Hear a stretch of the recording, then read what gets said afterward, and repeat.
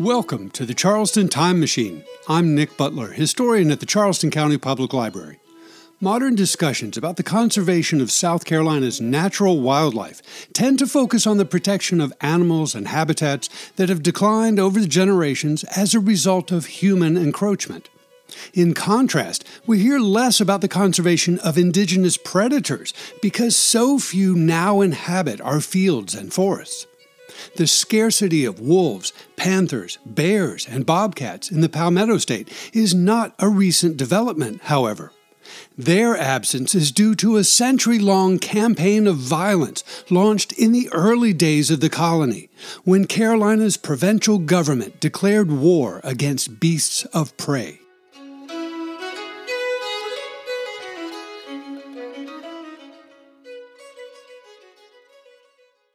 To understand the historical context for South Carolina's sustained campaign against indigenous predators, it's important to recall the invasive nature of the settlement that commenced here in 1670. European colonists found on this shore a landscape rich in natural resources and teeming with animal life. Rather than observing the lifestyles of the indigenous peoples and adapting to local conditions, however, the incoming settlers chose to disrupt the existing ecosystem by transplanting a new world order. European ideas about land use began to reshape the landscape, and the introduction of foreign crops and new domesticated animals disrupted delicate natural balances. As this invasive process spread and matured, the indigenous populations of people and animals either fled, adapted, or perished. Those that resisted or thwarted the expansion of colonial settlement faced dire consequences. In this context, South Carolina's natural predators found themselves in the crosshairs of history. In an effort to secure the natural landscape for colonial settlement, South Carolina's early government enacted a series of laws between 1693 and 1790 to encourage the destruction of what they called beasts of prey. These laws offered cash bounties for the heads of lions, tigers, wolves, bears, and wildcats that menaced the spread of colonial habitations, animal husbandry, and plantation agriculture. The hunters participating in this activity included white settlers and Native American allies, as well as enslaved men of African descent. Their efforts commenced within the earliest European settlements along the Atlantic coastline and gradually spread westward to the Piedmont. By the end of the 18th century, hunters had successfully rid the state of its indigenous predators, who were hunted to extirpation or local extinction.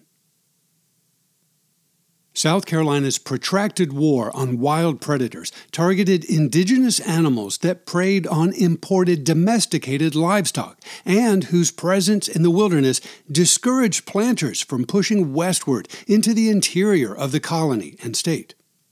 Although colonial-era planters sustained losses from a variety of native species, they consistently identified panthers, wolves, bears, and bobcats as the principal and most dangerous offenders. The vernacular terminology used to describe these beasts in the late 17th and 18th centuries was not as precise as modern biological taxonomy, however, and therefore leaves some room for interpretation. Colonial-era descriptions of bears and wildcats in South Carolina, for example, no doubt point to the American black bear and the common bobcat, while the identification of the wolf in question is less certain. None of the extant government records includes descriptors that might facilitate a distinction between the common gray wolf, Canis lupus, and the southeastern red wolf, Canis lupus rufus. A Swiss immigrant living at New Windsor on the Savannah River in 1753 described the native wolf as being, quote, not as large and strong as those in Europe, end quote, which might point to the latter subspecies. The lack of physical remains of these 18th century animals, combined with their successful extirpation from the state before the 19th century, now render it difficult to settle the question conclusively. More problematic is the identification of the larger member of the feline family. Between 1693 and 1744, the government of South Carolina consistently used the Old World terms lion and tiger interchangeably to describe a New World counterpart that we would now call a cougar or a panther. The state's final campaign against beasts of prey, enacted in 1786, employed the more accurate term panther, but the precise identity of the species in question remains unclear. As with the wolf, the lack of extant remains from the period before the 19th century renders it difficult to discern whether it was the common North American cougar or perhaps a distinct and now forgotten subspecies like the Florida panther. South Carolina's colonial campaign to drive natural predators away from domestic farming was shaped by a unique set of local conditions, but the concept behind it was not new. The practice of systematically hunting beasts of prey to extirpation was part of an ancient defensive strategy extending back to the dawn of civilization. From the classical world of ancient Greece and Rome to the Middle Ages across Europe, a number of principalities and kingdoms offered hunters bounty money to destroy wolves that harassed flocks of sheep and herds of cattle. Driven by incentives offered in statute laws, hunters eradicated wolves from England, Scotland, and Ireland in the 16th, 17th, and 18th centuries, respectively. The importation of domestic animals into Virginia in the early 1600s prompted early settlers there to commence an active campaign against the region's indigenous predators. The Massachusetts Bay Colony passed the first North American law offering wolf bounties in 1630, followed shortly thereafter by the Virginia legislature in 1632. South Carolina's intermittent war against beasts of prey occupied approximately 55 years of activity between 1693 and 1790, during which time the provincial and state General Assemblies ratified 8 contrasting statutes that were both extended and curtailed by a number of other legislative acts. The surviving manuscript records of this government activity, now preserved at the South Carolina Department of Archives and History in Columbia, form a sizable body of evidence to illuminate a forgotten chapter in the state's environmental history. Although incomplete and spread across a long chronology, the extant materials are sufficient to facilitate a modest narrative of the long campaign against indigenous predators. The earliest known discussion of a government-sanctioned effort to destroy beasts of prey in South Carolina began in September 1693. At the commencement of a new legislative session, Governor Thomas Smith asked the Provincial Commons House of Assembly to consider the creation of an act, quote, to oblige all the Indians to pay into the Receiver General for the country, that is, the public treasurer, such number of wolves, tigers, or bearskins as by your house or the council shall be appointed by them for public use. End quote.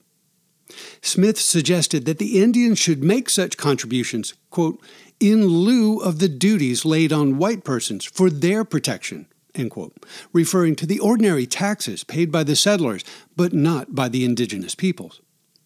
Any tribe's non-compliance with this proposed requirement, said the governor, would render that tribe, quote, out of the protection of the government, end quote. Whether Governor Smith's suggested plan amounted to a reasonable form of frontier taxation or a form of colonial extortion is a matter of perspective, but the Provincial Commons House followed through on his advice. A bill for destroying beasts of prey received its first reading 2 days later, and on September 18, 1693, the South Carolina General Assembly ratified an act for the destroying beasts of prey and for appointing magistrates for the hearing and determining of all causes and controversies between white man and Indian and Indian and Indian. The text of this 1693 law does not survive in any form, but it was probably nearly identical to that of a similar law ratified in the spring of 1696.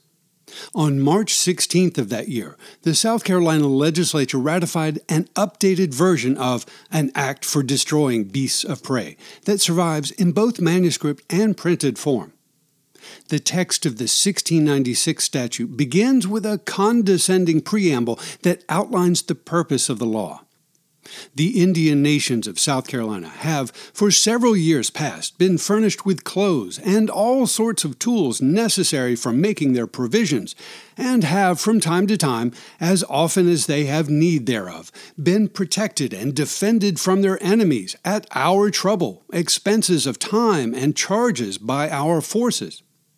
Because the Indians have not been anyways useful or serviceable or contributing to the inhabitants of this province more than they have been particularly and specially rewarded for, the leaders of the nations of the Santa Helena, Causa, Wimby, Combahee, Edisto, Stono, Kiowa, Itawan, Siwi, Santi, Cusos, have freely and voluntarily offered and consented to be obliged to deliver the skins of beasts of prey as an annual tribute to the government. The law required that by November 25, 1696, and so yearly, forever, every Indian bowman capable to kill deer should deliver to an appointed representative in Charleston 1 wolf skin, or 1 tiger skin, or 1 bear skin, or 2 cat skins.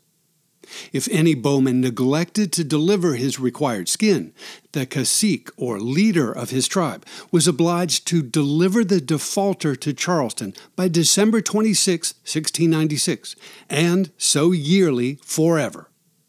In urban Charleston, the defaulter would be, upon his bare back, severely whipped in the sight of the inhabitants of the said town.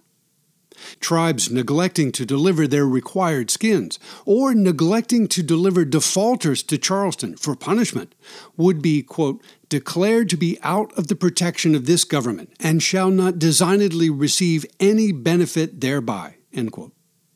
Bowmen delivering more than the required annual tribute, however, could earn 1 pound of good powder and 30 bullets for each additional skin and head brought in green. The patronizing text of the 1696 law did not specify any expiration date for the requirement of annual Indian tributes to the provincial government, but merely said that it should continue forever. Records of the payment of such skins do not survive, rendering it impossible to determine the effectiveness of the law and its impact on the relationship between the colonial government and the rapidly declining indigenous population of the South Carolina Lowcountry. The appearance of a major revision of the law in 1701 suggests, however, that both planters and legislators were disappointed by their Indian neighbors and sought to address the persistent problem of dangerous beasts with more proactive methods. On March 1, 1701, the South Carolina General Assembly ratified an Act for the Encouragement of Killing and Destroying Beasts of Prey and Birds. The preamble of the new law noted that, quote, the planters of this province do yearly suffer considerable damage by birds and beasts of prey in their stocks and crops, whereby, notwithstanding their continual care, they are impoverished and discouraged, end quote. To prevent such problems in the future, the legislature offered 2 distinct sets of bounty money, one for birds and one for mammals. The government paid 1/2 royal, a small English coin, for every dozen small blackbirds and rice birds, but 1.5 royals for every dozen crows, jackdaws, and larks, the latter 2 being European species not present in South Carolina. The law instructed hunters to deliver the heads of the birds to the nearest justice of the peace, who would give them a voucher to receive payment directly from the public treasurer in Charleston. The statute of 1701 also offered a fixed bounty of 10 shillings for every wolf, tiger, wildcat, or bear killed by a white man, but only 5 shillings to Native American hunters who performed the same service. Hunters were required to deliver the heads of such beasts to the nearest justice of the peace, or magistrate, who was obliged to pay the bounty directly to the hunter and later apply to the provincial treasurer for reimbursement.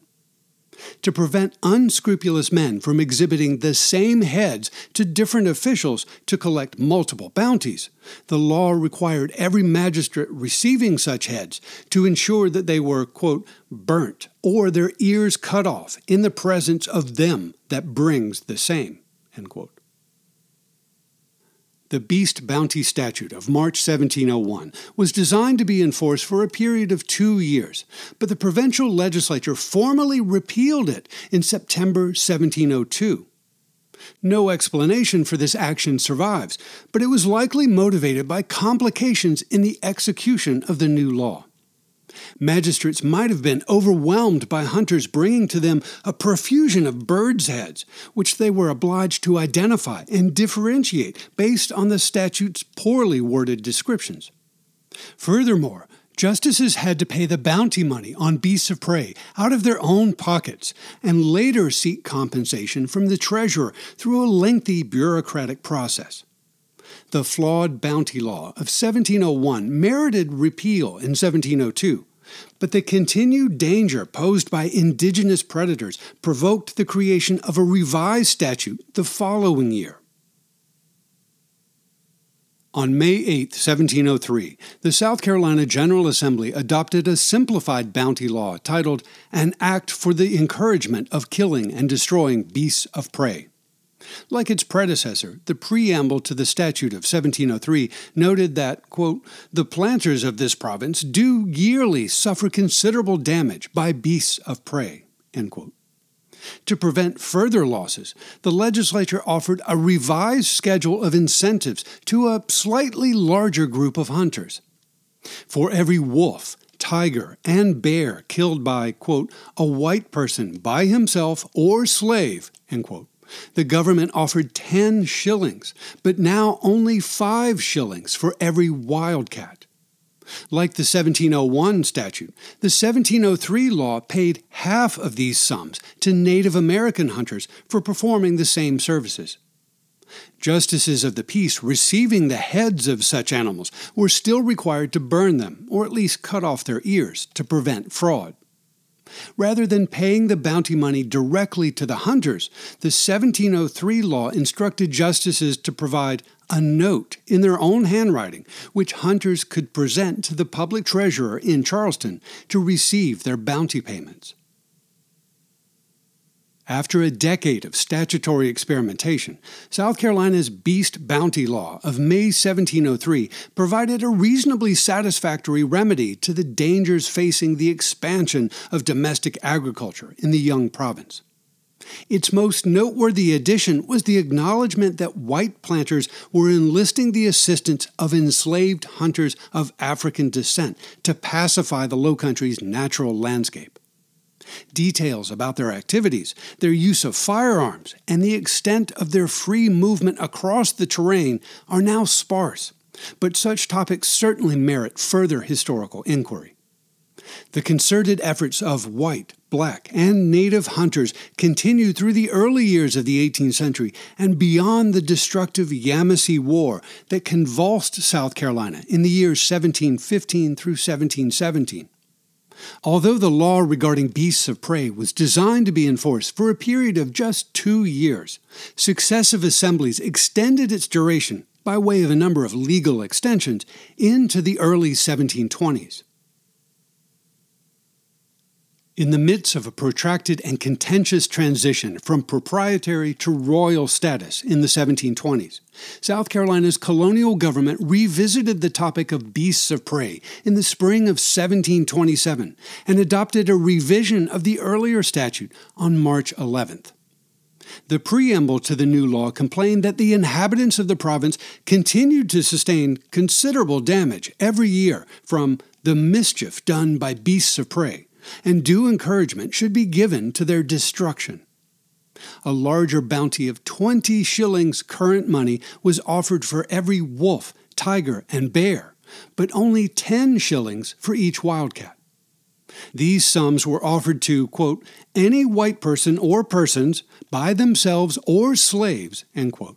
But now, Native American hunters received the same compensation as their colonial neighbors. The procedure for collecting the bounty was similar to that authorized in 1703, but now white hunters presenting animal heads to magistrates were required to declare under oath that they or their enslaved property had, quote, killed the same, end quote. As before, and in all subsequent revisions, the magistrates receiving bounty animals were obliged to burn the heads of the beasts in question or cut off their ears before returning them to the hunters.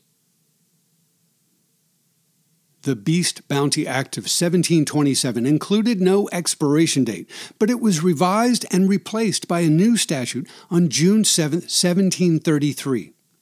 The new preamble noted that the increase of stock was very much in the general interest of this province, but, quote, the encouragement heretofore allowed by the public was not sufficient to induce people industriously to endeavor to destroy such beasts of prey as very much discouraged the inhabitants to go upon stock, end quote.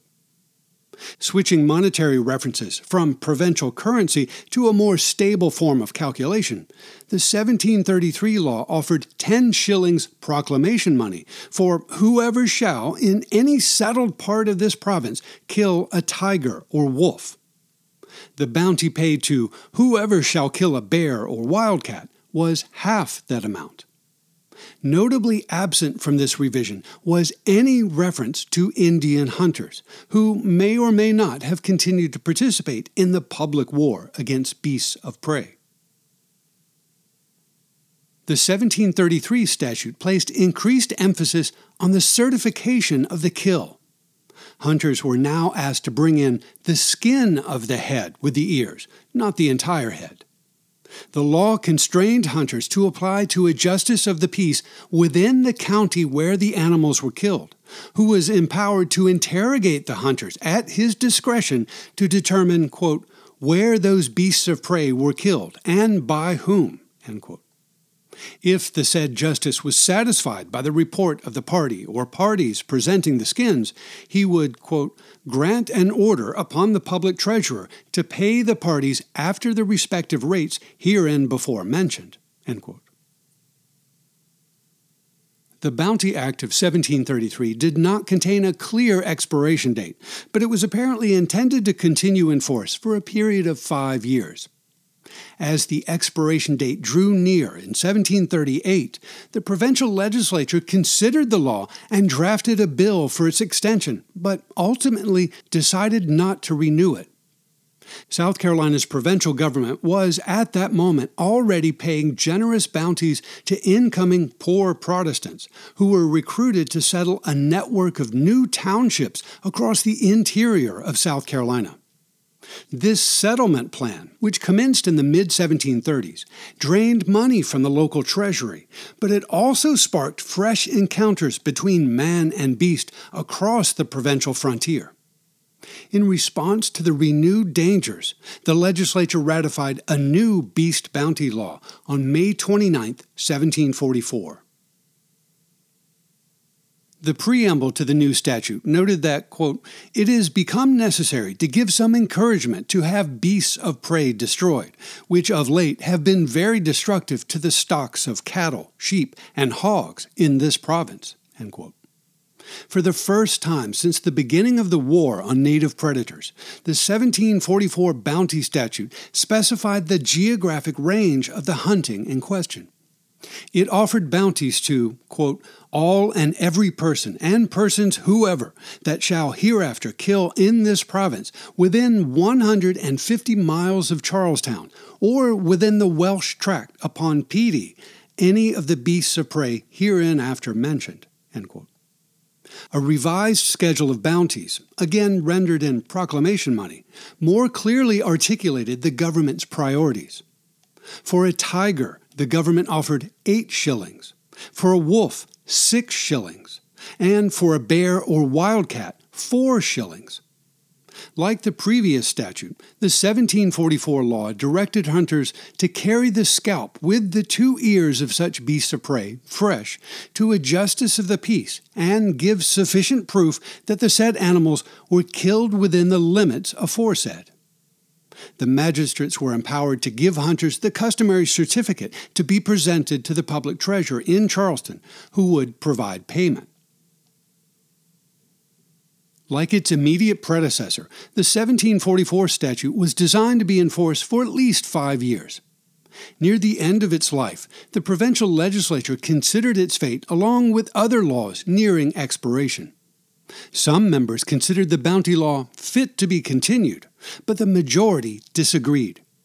A bill to extend the law for a further term of years found some initial support, but died in the Commons House in March 1750. The law did not expire immediately, however. It continued in force until the end of the sitting Legislative Assembly. When that body adjourned in the spring of 1751, the South Carolina Gazette advised magistrates across the province to take note, quote, that the act to encourage the destroying beasts of prey expired on Saturday, the 1st day of June, end quote. After the American Revolution, planters and farmers across South Carolina repaired their property and continued the state's westward expansion into the Piedmont region that was formerly reserved to the Cherokee Nation. The incursion of natural predators into settlements new and old inspired the revival of the colonial bounty system. On March 11, 1786, the state legislature ratified a new version of the familiar statute to encourage the destroying beasts of prey. Its preamble explained that such encouragement was necessary because the customary predators had recently, quote, been very mischievous to some of the interior parts of the state, end quote. To address their unwelcome predations, the state government offered to every person and persons whatever 10 shillings sterling for each wolf and each panther or tiger, but only 5 shillings for a wildcat. For reasons not explained at the time, bears no longer appeared on the bounty list. The method of paying the bounty in 1786 was similar to that prescribed in 1733 and 1744, but now less geographically restrictive. It required hunters to present the scalp with the 2 ears of such beasts of prey, fresh, to any one justice of the peace within the state, and to provide sufficient proof that such beast was killed within this state. As customary, the magistrate was empowered to create a certificate that the hunter could present to the state treasurer. As a new feature, the statute of 1786 stated that such certificate for bounty money, quote, shall be discountable for the public taxes of this state with the collector thereof, end quote. In other words, hunters could pay some or all of their annual state taxes by destroying beasts of prey anywhere within the state.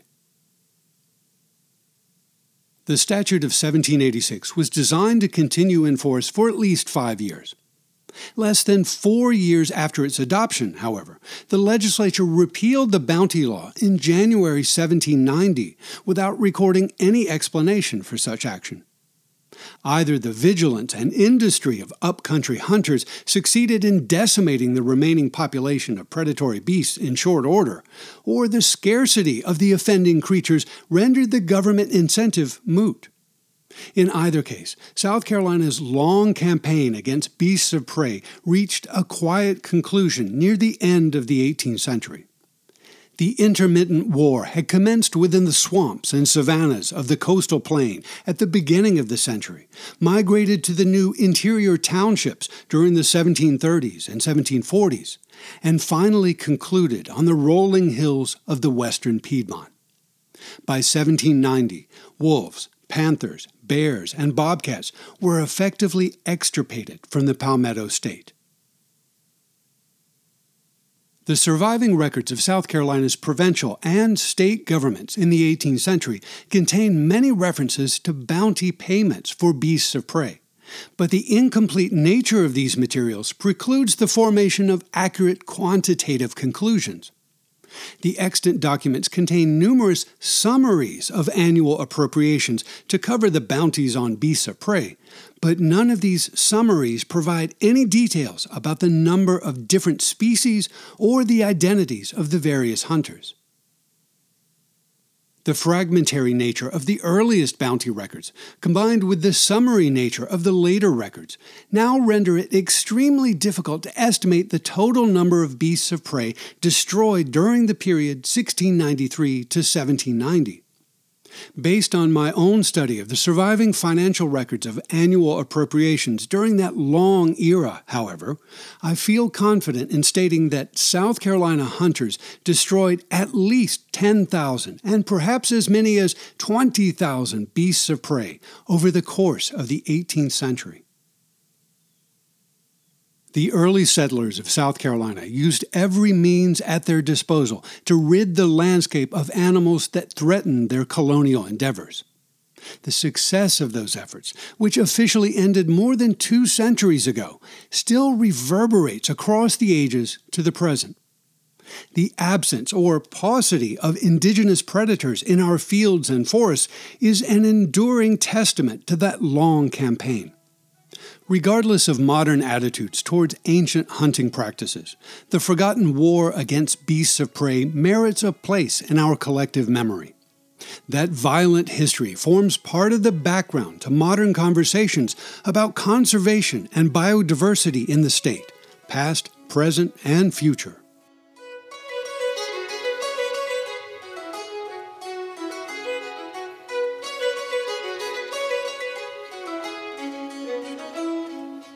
Charleston County Public Library is your home for local history. To explore our resources and programs, and to read an illustrated transcript of this podcast, point your web browser to ccpl.org.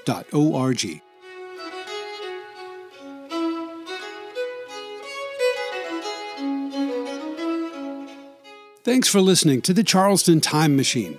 This is Nick Butler, and I'll see you in the future.